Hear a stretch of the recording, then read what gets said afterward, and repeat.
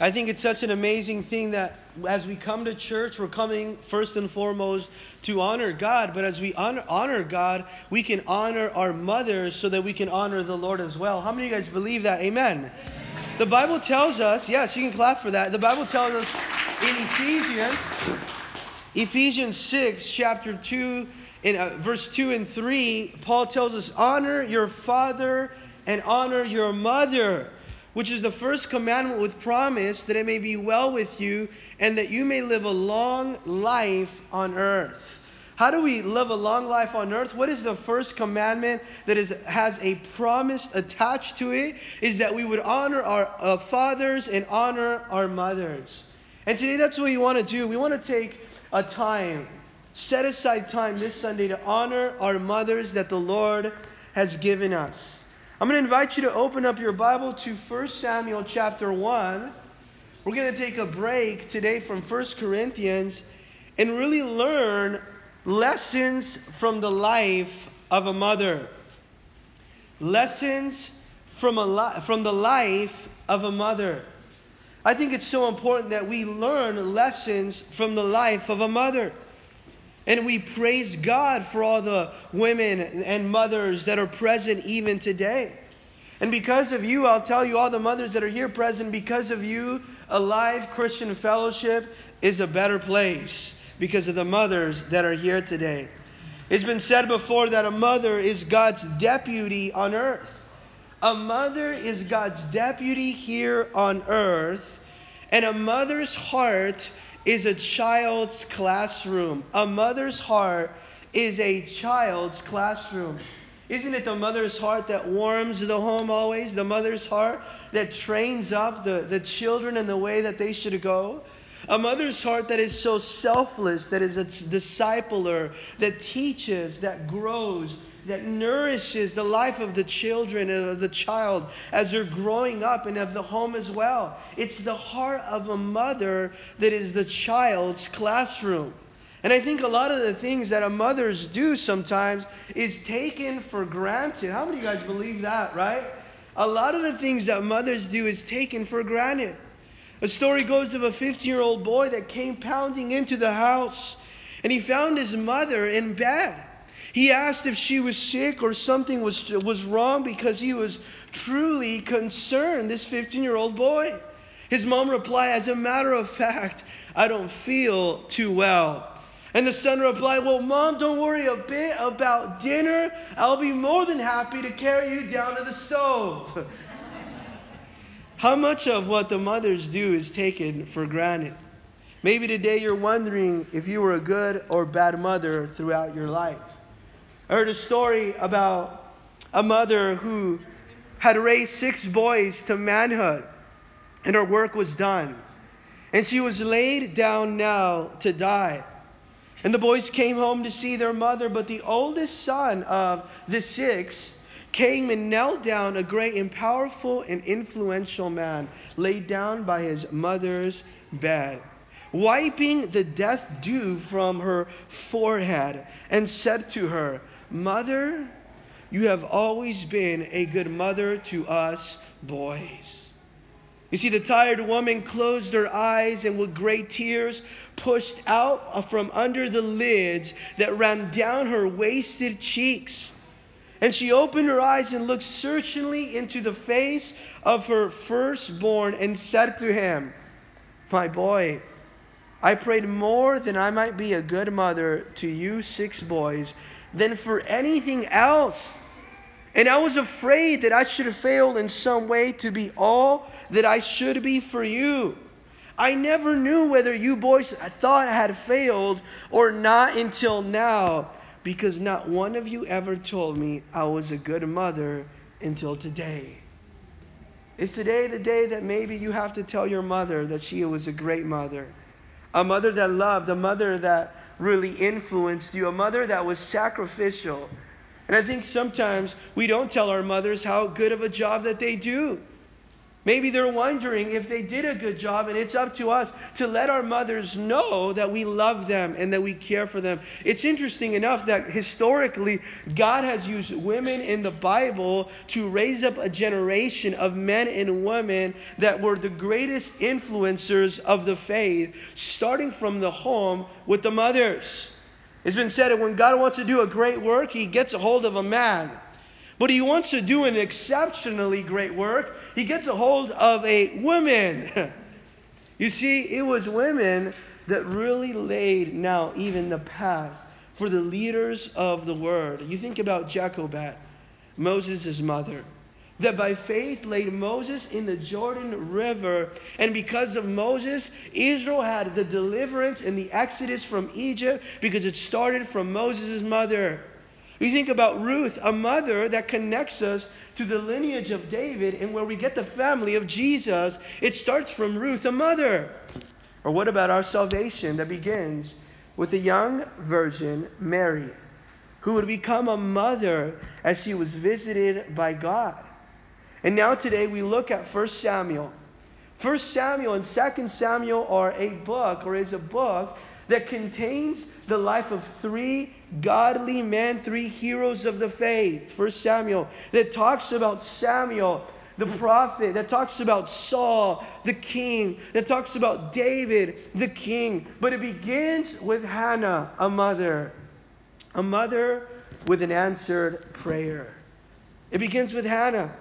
And today we're going to study three things from the life of Hannah that I want you to jot down, whether you're a mother or you're not. For the men, for the young men, you can learn a lot of lessons from the life of this mother. And the three major points that we learn here from Hannah's life is, number one, Hannah's problem. Hannah had a problem.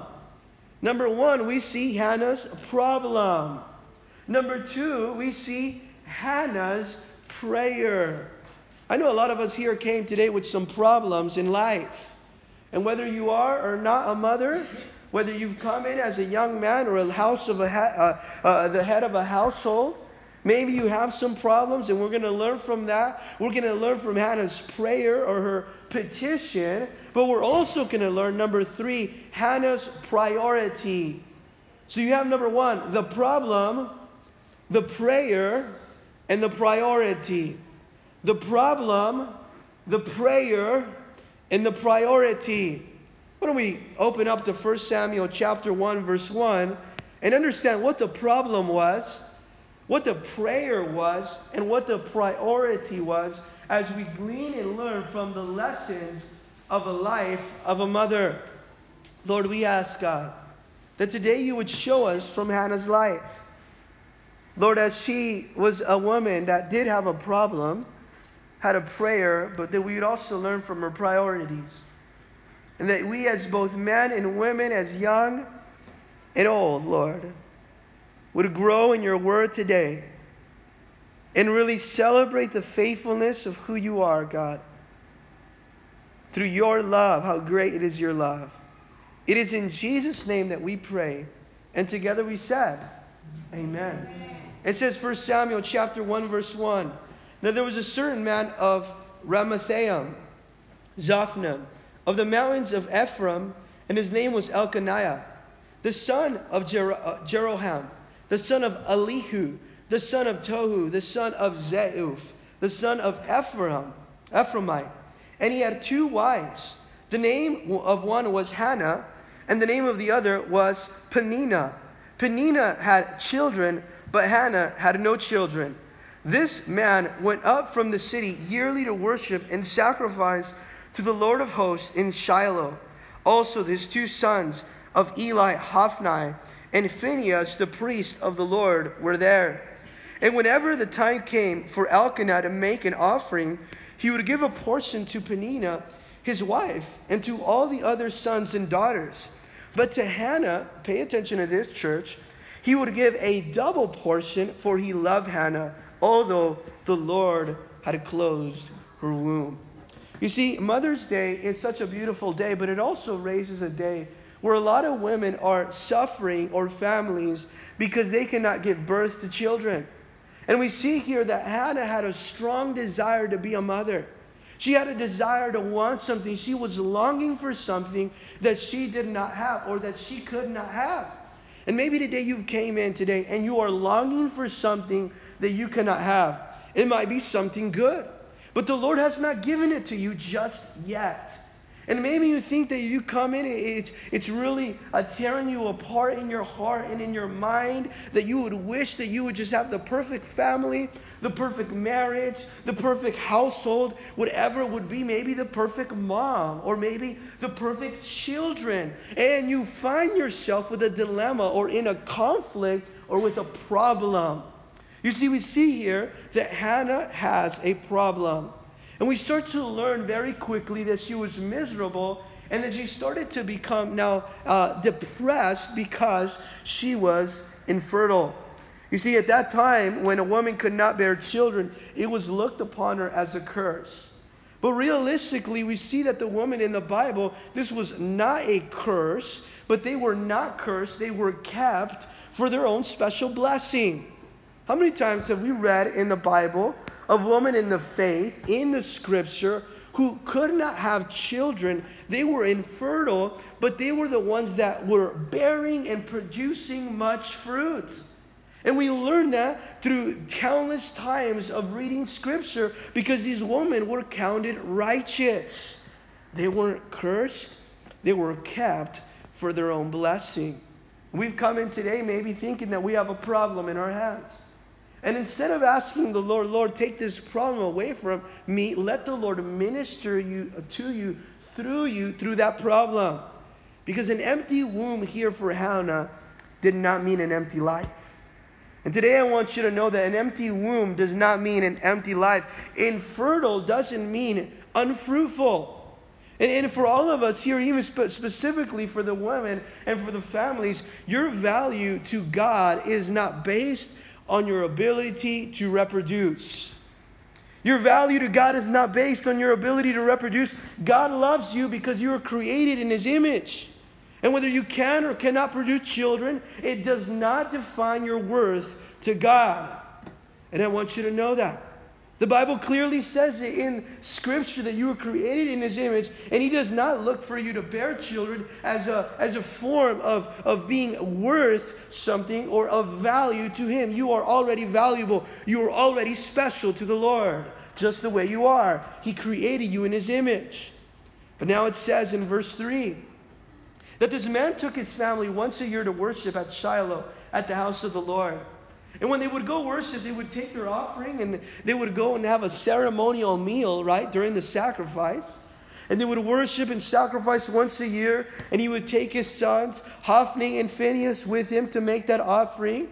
And then he would lay out portions of food for his entire family and even to his wife, now Peninnah. But also here, it says here, during that ceremonial meal, that to Hannah he would give a double portion because he loved her. This woman with a problem that was not cursed, but kept for her own blessing, got twice as much on the table as anyone else because her husband loved her, although the Lord had closed her womb. Just think about this. She was blessed with a double portion in the house of the Lord. And I want you to know that. Because maybe the Lord's brought you here and He's given you a double portion of blessing to enjoy in the house of God. But now let's go to verse 6. And her rival also. Who was her rival? Peninnah. Because she wanted all the attention from the husband. And she was her rival. Look what she started to do now in the own home. Think about this. Her rival made her miserable and provoked her to jealousy and taunted her and made fun of her. Verse 6, it tells us, and her rival also provoked her severely. It didn't say she kind of provoked her. She provoked her severely. Has somebody ever provoked you, maybe even at church?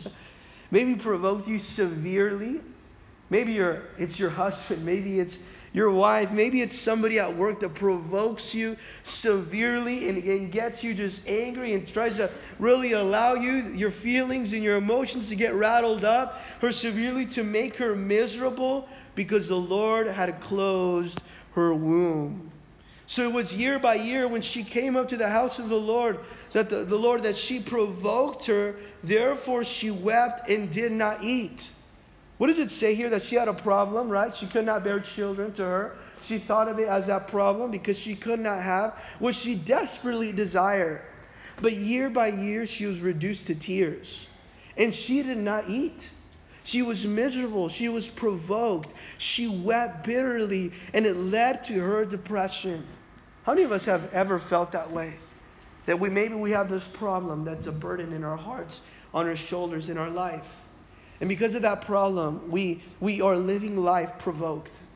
Maybe we live life miserable at times. Maybe we weep bitterly. We're reduced to tears, and we are depressed. We're desperately depressed. And it is possible, I'll tell you this, to have problems at home like Hannah did that make your time in the house of God miserable. Just think about Hannah. She had problems at home that made her time in the house of God miserable. There she is, Hannah, once a year, sitting in the house of God with a double portion that she couldn't even enjoy. She had more than everyone else did, but she didn't need because she was miserable. She didn't partake. She didn't enjoy the blessing, the double portion of being sitting at the table and sacrificing, worshiping to God because of the problems at home. See, maybe today you have some things that are going on at home. And you come to church, you come to the house of God, and God has given you a double portion. And He wants you to enjoy that double portion. But the problems at home that weigh you down in your mind do not let you enjoy your time in the house of God. I'll tell you, today is a time, the day that you say, I'm going to release those problems that are taking place at home so that I can enjoy my time in the house of God and in the presence of God. Amen.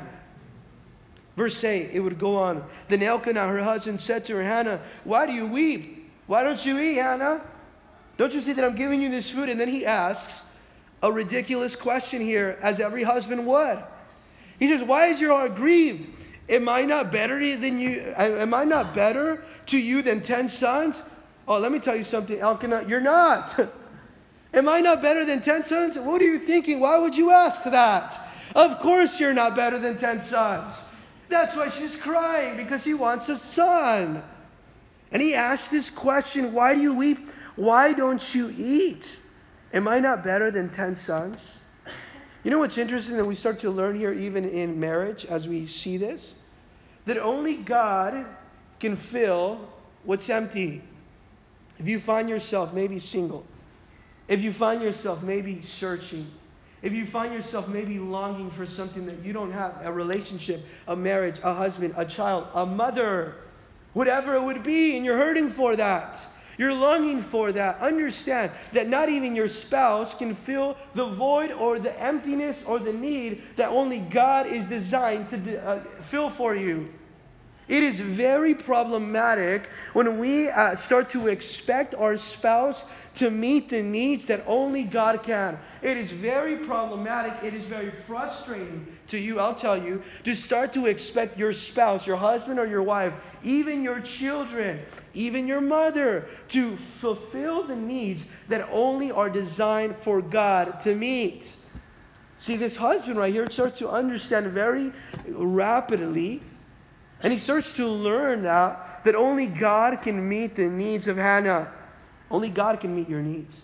It's not going to be a boyfriend. It's not going to be a girlfriend. It's not going to be a husband or a wife or a mother or children. It's only God can fill what's empty.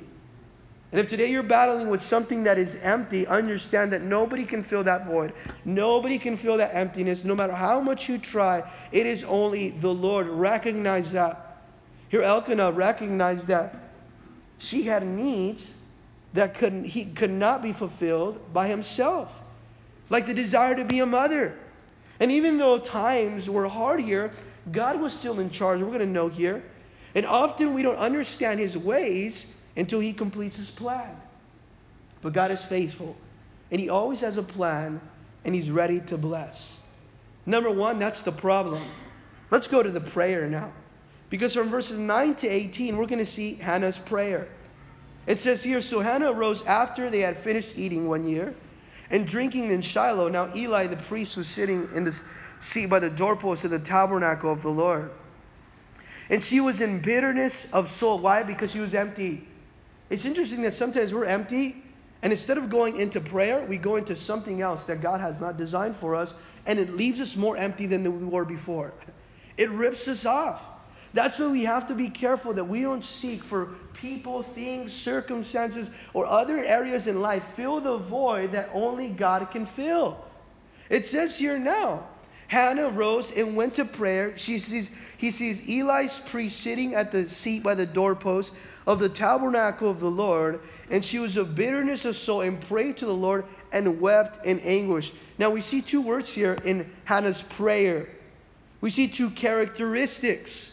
She arose because her heart was burdened, but then you see that she was bitter in soul here, and she wept very anguish.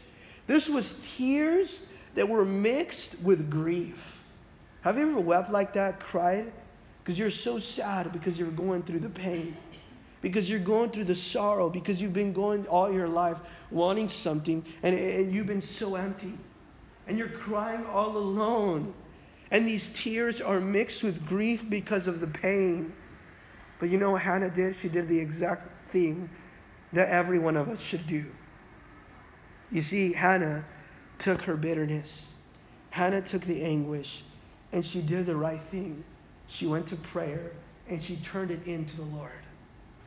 I want you today to realize this, both men and women, to take that anguish, to take that depression, to take that sadness, to take the tears that are mixed with grief and do the only right thing that you can do with them. To take them and turn them into the Lord. This is exactly why her prayer was so meaningful, why it was so effective. Because yes, she was grieving, she was in pain, but she took the anguish, she took the sorrow, she took the depression, she took the tears, and she said, I'm going to go to prayer, I'm going to go to the house of God, I'm going to turn them into the Lord today, turn it into the Lord. And it says in verse 11 now, as we read on, that she made a vow or a promise and said, O Lord of hosts. Now you have to understand the wording that she's using here, because Lord of hosts is a specific term. It's a very unique name of God. You know what the unique name of God here, O Lord of hosts, is? It means, O Lord, God of angels' armies. It's almost like a military term that she was using. It was, O Lord, my protector. It was, O Lord, my defender. O Lord of mighty armies, of the angels' armies. Why did she plead that name? Because Hannah felt attacked by her rival. So she called on the Lord of mighty armies to be her protector. I encourage you, when you feel attacked, when you feel overwhelmed and overburdened by things in life, don't go call on your neighbor. Don't go call on someone on the phone right away. Call on the Lord of hosts, the God of angels' armies, that He can be your protector, that He can be your defender, that He can stand in the gap for you, because He is the God of angels' armies, the God which has a military name that goes out to attack and stands in the place for you when looking at the enemy and at the overwhelmed burden. Look what she prays when she says, O God of angels' armies, O Lord my protector, O Lord my defender. If you will indeed look at my affliction. Number one, look. Look at my affliction, Lord. Today tell Him, look at my affliction. Look at my pain. Look at what I'm feeling, God. There is something that's hurting inside. Look at this that I'm feeling, your maidservant. And remember, look and remember me, Lord. Maybe today that's your prayer. Look and remember. And do not forget your maidservant.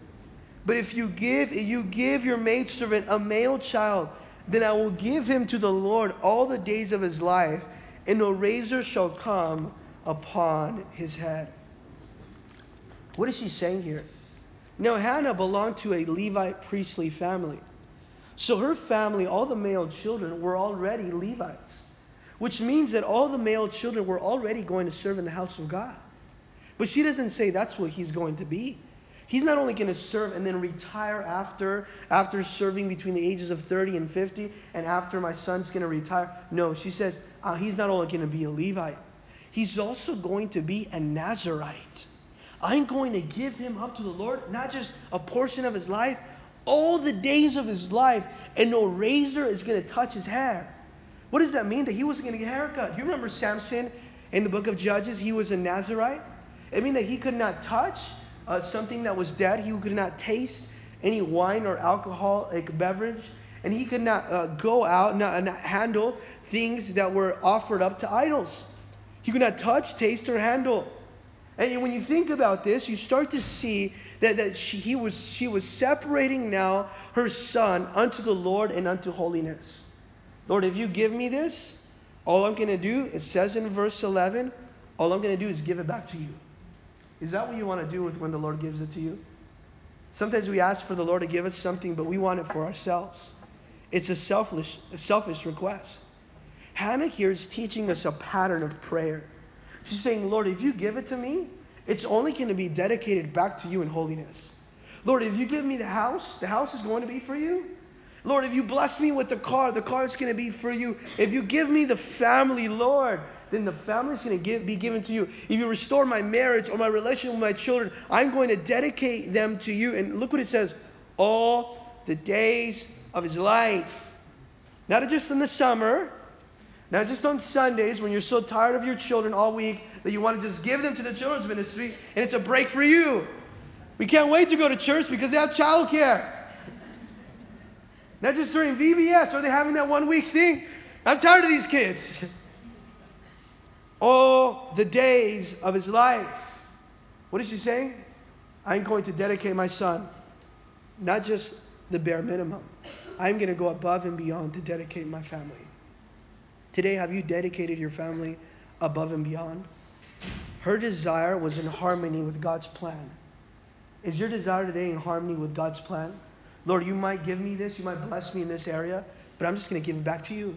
If you bless this work that I'm doing here, then I'm just going to bless you back with it. I'm not going to keep it to myself. How many times has the Lord blessed you with something and you want to keep it for yourself? No, she's saying, I'm not going to keep it to myself. If the Lord blesses your business, don't keep it to yourself. The Lord blesses your family, don't keep it to yourself. The Lord blesses your house, don't keep it to yourself. Use it to bless the Lord. You see, here, she wanted a son. Check it out here. God needed a prophet. She wanted a son. God needed a prophet. Perfect. I needed a prophet. So I'm just going to use Hannah. I'm going to give her the son she wants because I needed a prophet. So I'll use her because I know she'll give it back to me. You see, God has a pattern of blessing us because He wants to use that which He blesses us with in return to bless Him. It's so awesome. Every time the Lord, even does it for your family. I know He's done it in the past for mine. And the Lord blesses us. I automatically go and tell my wife, this is something that God wants to use to bless someone else maybe. And the only reason He's putting it in our hands is so that we can give it to somebody else. Because this is exactly what Hannah is teaching us. Whatever God's given you, your request, every desire is so that you can use it back for the Lord. Psalms 25 verse 18 says this, look at my affliction and my pain and forgive my sins. What is Hannah doing? As she's praying and she's dedicating her son, even before she has her son, even before she makes a promise. She's going to keep her promise, you'll see. He said, look at my affliction and my sorrow. Can we tell the Lord, Lord, look at my affliction and my sorrow, not hide it? Say, Lord, I have a heart and my heart's devoted to you. I don't want to hide it anymore. I don't want to come to church and not be blessed at church, the very place where I should find safety and refuge and protection and blessing. I don't want to come and not be blessed here because of the pain that I feel in my heart. I want to come here and be blessed. Look, remember, see God. And if you bless me with that, I'm going to bless you with it in return.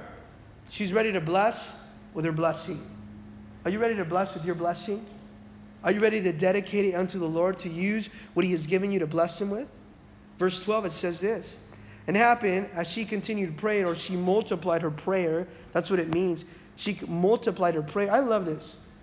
Sometimes we think, I'll tell you, sometimes we think, I have so much going on in my life, so much anguish, so much sorrow. I have so much struggle going on in life. I can't come to church to pray. That's exactly why you need to be at church and pray. Hannah's saying, I don't have a lot. She's saying, I have a lot of things going on, so I must go pray. I think a lot of times we think of it backwards. I have a lot of things, so I can't go. She says, I have a lot of things, so I must go pray. She's going to pray. And look what it says here, she's going to pray. It happened as she continued praying before the Lord that Eli watched her mouth. Now, Eli here is just observing this woman. Now Hannah spoke in her heart only, and her lips moved. It was a silent prayer.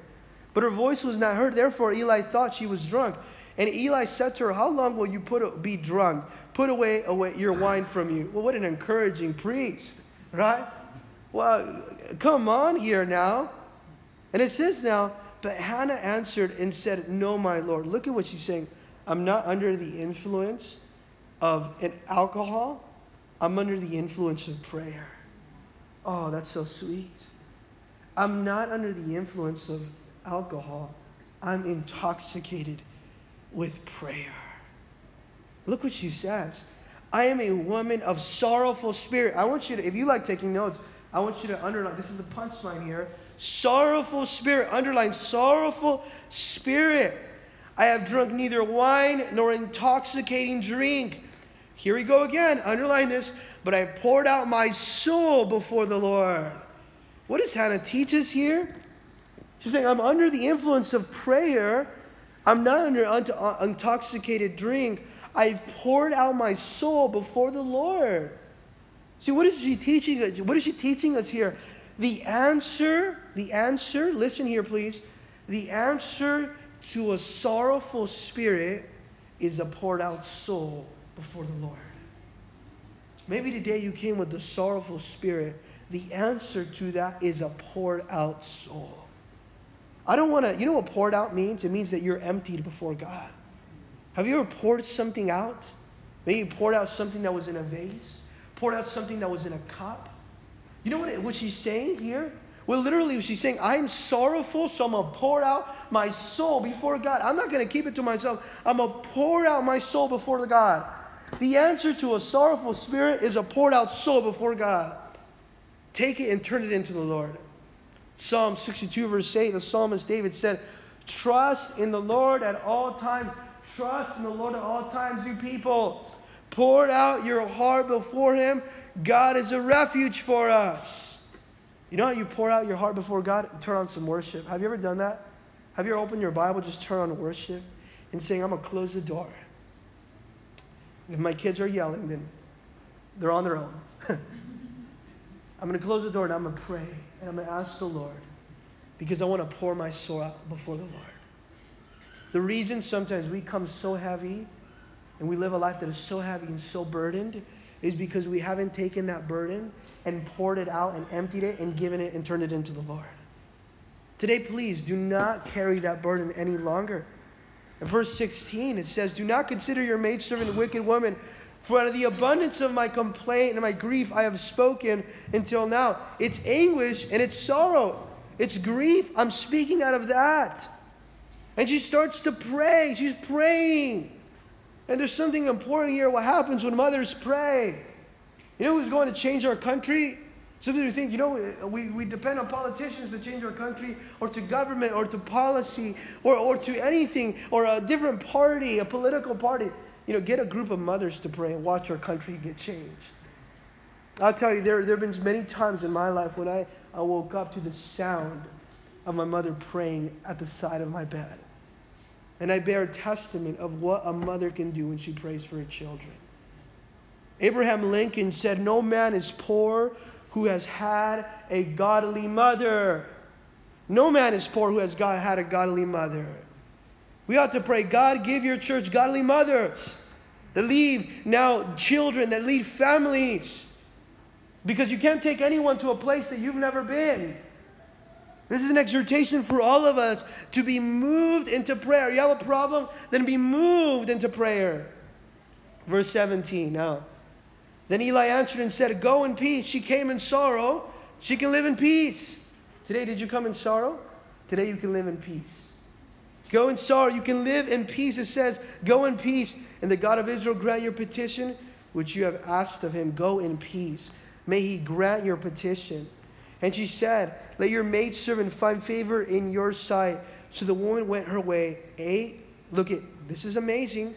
And her face was no longer sad. You see, she came with a sad face, but that's not the same face she left with. When you go into prayer, you leave different. You leave changed. You can come into prayer with sorrow. You can come into prayer with anguish, but you get to live with peace. It's so ridiculous how sometimes we want somebody else to take our anguish and give us peace where it's only found in prayer. This completely changed Hannah's countenance. You know why it changed her countenance? She didn't even have the son yet. She didn't even have the son and she was happy because she was praying. Just imagine this. She received the promise that God was going to give her a son. She received it with faith. And this is something necessary. If we're going to inherit the promises of God, we can't be walking around sad. Here, I'm waiting for promises. Look at my face. Does this look like the face of someone waiting for a promise? And you're walking around church all sad in life, all sad, waiting for promises. No, you're waiting for promises. You're not waiting sad no more. Because you received that promise by faith, and it is prayer and faith that lead to promises. That's why her face was changed. That's why she had peace. That peace changed her countenance in prayer.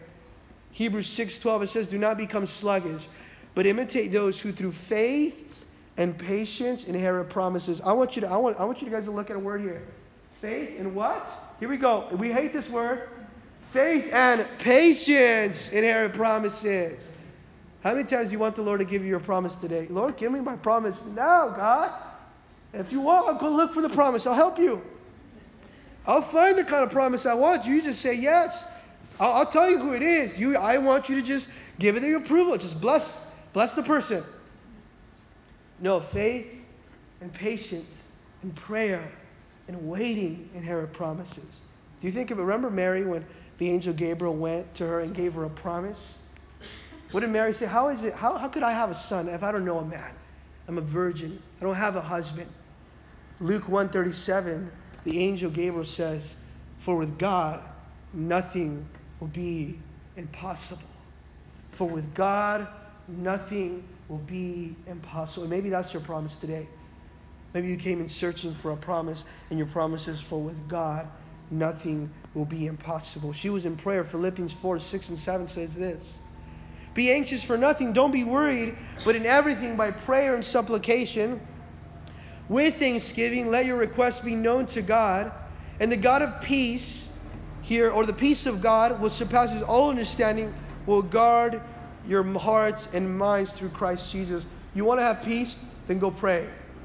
The problem, the prayer here, which is the petition for a son, that gives and instills and gives birth to peace. Prayer always gives birth to peace. And Hannah shows us how we can regain joy in the house of God. You know how you can regain joy? Pour out your spirit before the Lord. Receive His word by faith. Today, I choose to receive the word of God by faith. I can regain joy as I receive the word of God by faith. Lastly now, the problem, the prayer. Let's look at the priority of Hannah. Verse 19. Then she rose early in the morning and worshipped before the Lord, and returned and came to the house of Ramah. And Elkanah knew Hannah and his wife, and the Lord remembered her. I want you to notice something in verse 19. This is the priority. What is the priority we're going to see? Worship and dedication. Worship and dedication. I want you to remember these points, please. I'm not giving them to you just so that you can forget them. The priority is worship and dedication. What does Hannah do? Hannah shows us that while we wait for promise, we can worship. We can worship while we're waiting. The next day she woke up early in the morning and she started to worship God. We can worship while we're waiting. And think about this.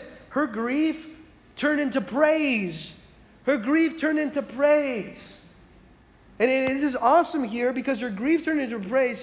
She's teaching us to worship while you wait for that promise. Don't go complaining that the promise hasn't come. Worship. Oh, because I don't have that yet, or the Lord hasn't given it to me. Worship while you wait for God to restore. Worship while you wait for God to build. Worship while you wait for the Lord to bless you and take you to the next place in life. It said that the next day she rose early in the morning, and she teaches us how you can worship while you wait. And now it says here, so it came to pass, and this is amazing here, in the process of time. Underline that, please, church. In the process of time. It didn't say it came to pass the next day after she worshiped. Lord, I worshiped already.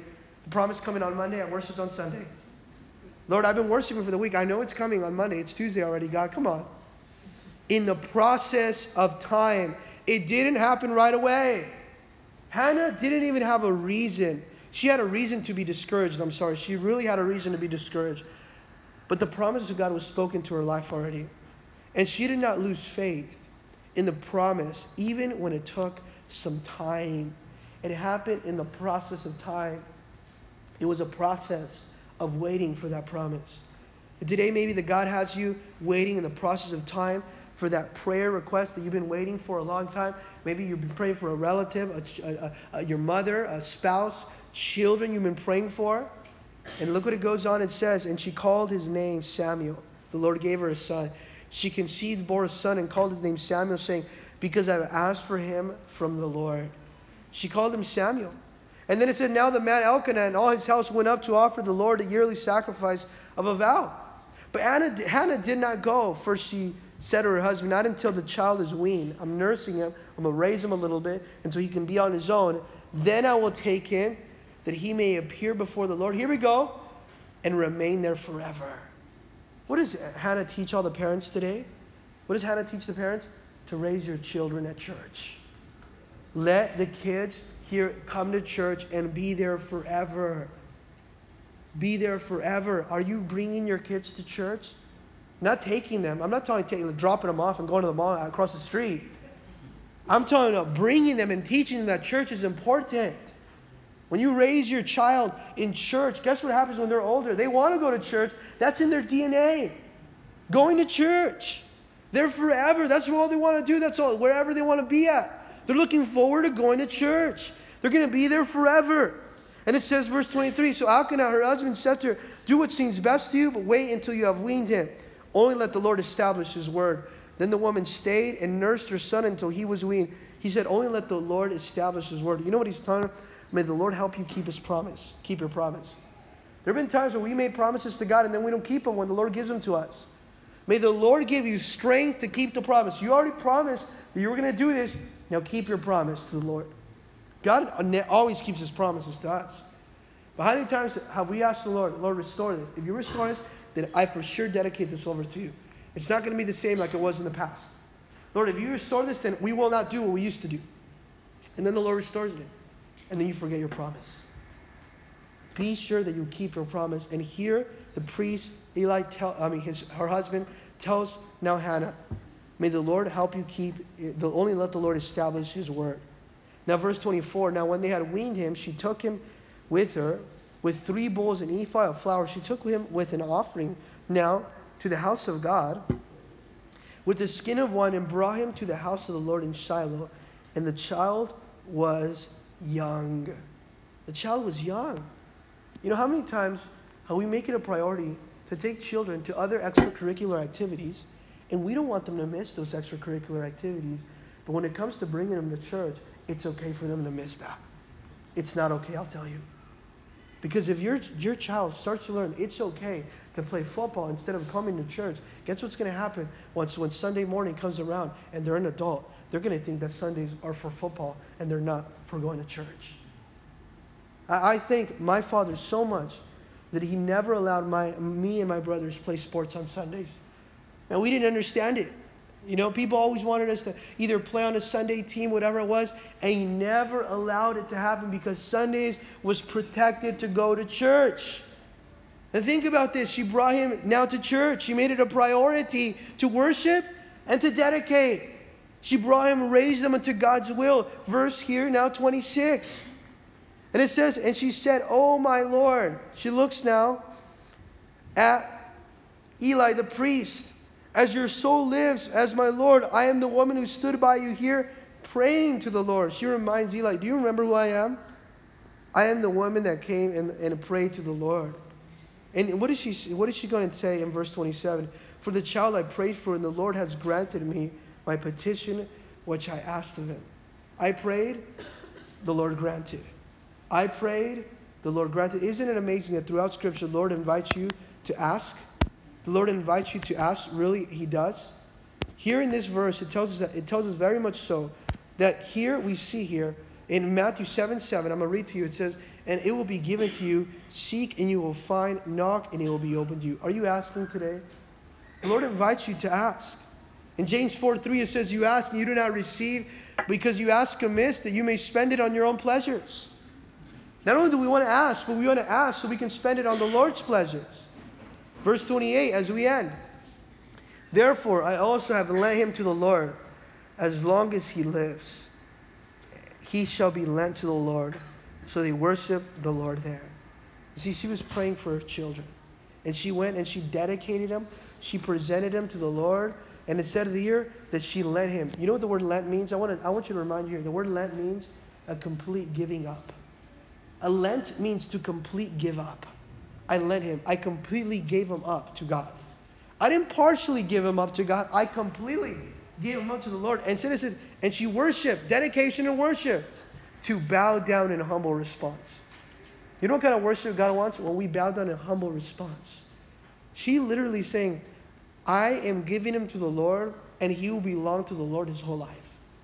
She's dedicating him, saying he's going to belong to God his whole life. And guess what she does? She worships now. She dedicates and she worships. And I'll tell you this, if you're willing to, you're willing to dedicate to God what he's given you, if you go and you dedicate to him, he will use it. He's willing to use anything that you dedicate to him. It's up to you if you're going to dedicate to him. I think it's so awesome that she's learning here a style of raising her family and her household the ways of the Lord. And she said, we're going to dedicate our child to the Lord, and he's going to find from our house the example. There's a story of a little boy named Johnny that got dedicated at church. He got dedicated at church, and the pastor held him there with his family, mom and dad. And the pastor I prayed for Johnny that he would grow up in a Christian home, that you would use him all the days of his life. In Jesus' name, amen. They're going home now to have lunch after church, and little Johnny's in the back seat, buckled up in his chair, and he starts to cry. And his dad looks, what's the matter, Johnny? Well, you just got dedicated. We're about to have lunch at your favorite place. And the pastor said that I would grow up in a Christian home, and I just want to stay with you guys. Are you giving your kids the example? Are you giving your kids the example of what a Christian home looks like? Are you giving them the example, showing up to church on time? Giving them the example. Because what we present and dedicate to the Lord, he's going to use. I love how this ends. And she worshiped the Lord there. Worship is a repeated characteristic in this family. Teach your family that worship is important to you. It's a repeated characteristic. Even in difficult situations, they could worship the Lord. They were praising God in the most difficult day of her life when she was about to give up her son. That was the hardest thing to do. She was going to give up her son. And it wasn't easy, but she was still worshiping and was praising God because God is pleased with the sacrifice of praise. That's what worship means, a sacrifice of praise. Hebrews 13:15 says, therefore, by him, let us continually offer sacrifices of praise. This was a sacrifice of praise. I'm sacrificing my son. I'm giving him up as an act of worship. And I can worship even in the hardest days. Can you not worship even in the hardest days? Worship even in the hardest days.